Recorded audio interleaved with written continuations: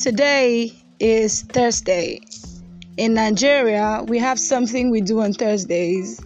It's called Throwback Thursday, where we get to remember past memories and past events. Personally, I remember being invited to my alma mater to anchor an event, and one of the items on the agenda was to observe 1 minute silence for one of our classmates who passed.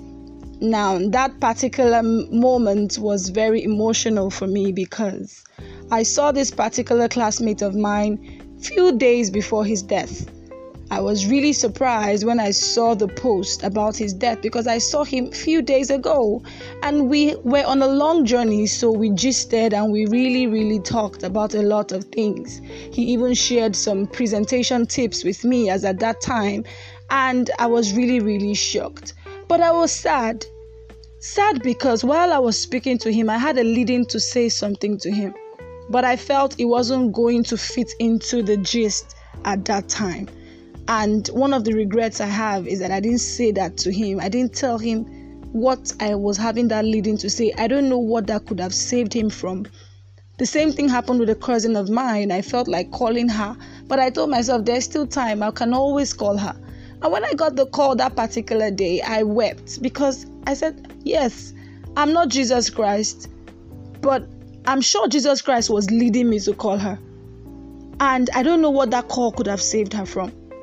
So I want to make you understand something today. That you're here is not because you're too smart or you're too beautiful or you're too handsome or you've got it all figured out. It's because of the mercy of God. When you have a leading to do something, do it anyway. Even if you don't understand it. Those experiences taught me bitter lessons. Until date, I don't joke with those leadings because I believe that there's a higher power that controls us all. And sometimes we might not really understand it, but that power understands it, and that's the power of God. Let's try as much as possible to be there for each other as much as possible. Try to check up on people. These times of depression and suicide, they are trying times, they are hard times. Things are not so balanced in the country these days.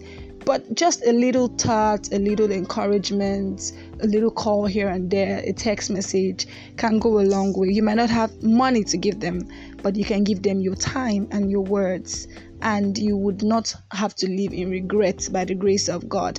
I pray that God will continue to keep us in perfect peace, in good health of body and mind. I pray that all the souls of all the faithful departed through the mercy of God rest in peace.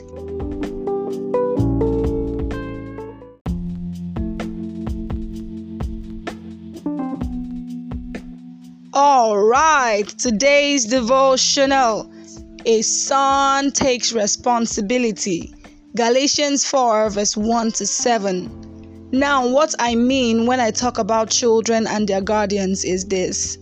As long as the heir is a child, he does not differ at all from a slave, even though he is the future owner and master of all the estate. But he is under the authority of guardians and household administrators or managers until the date set by his father when he is of legal age. So also we, whether Jews or Gentiles, when we were children, were kept like slaves under the elementary man-made religious or philosophical teachings of the world. But when in God's plan the proper time had fully come, God sent his Son, born of a woman, born under the regulations of the law, so that he might redeem and liberate those who were under the law, that we who believe might be adopted as sons, as God's children, with all rights as fully grown members of a family.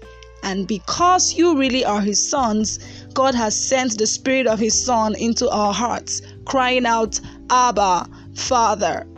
Therefore, you are no longer a slave, but a son.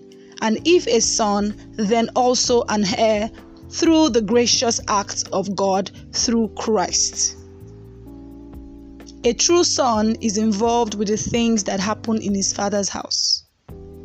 When a child born into a family reaches a certain stage of his life, his parents start giving him certain responsibilities like washing of plates, sweeping the house, fetching water, washing clothes, etc. This is not as a punishment to the child, but it is to start giving him a sense of responsibility. The child who does not understand why starts seeing some of those chores as punishment, while another may see it as a disturbance from the parents. A wise child embraces such works because that is what begins to mature him. You will also notice that as the child grows further, the responsibility begins to increase, like washing cars, going to market, and now doing the actual shopping, cooking, etc. As they grow further, the responsibility increases. This same principle applies in God's spiritual family. Just like an earthly father will give certain assignments to his child, not because he wants to punish him, but to see him mature and grow into sonship. Also, in God's spiritual family, a spiritual father wants to see his son grow into sonship by giving him responsibilities. Lazy people run away from tasks or handling responsibilities. Jesus did not run away from the task his father gave him. He took responsibility, and today he has been glorified as the Son of God.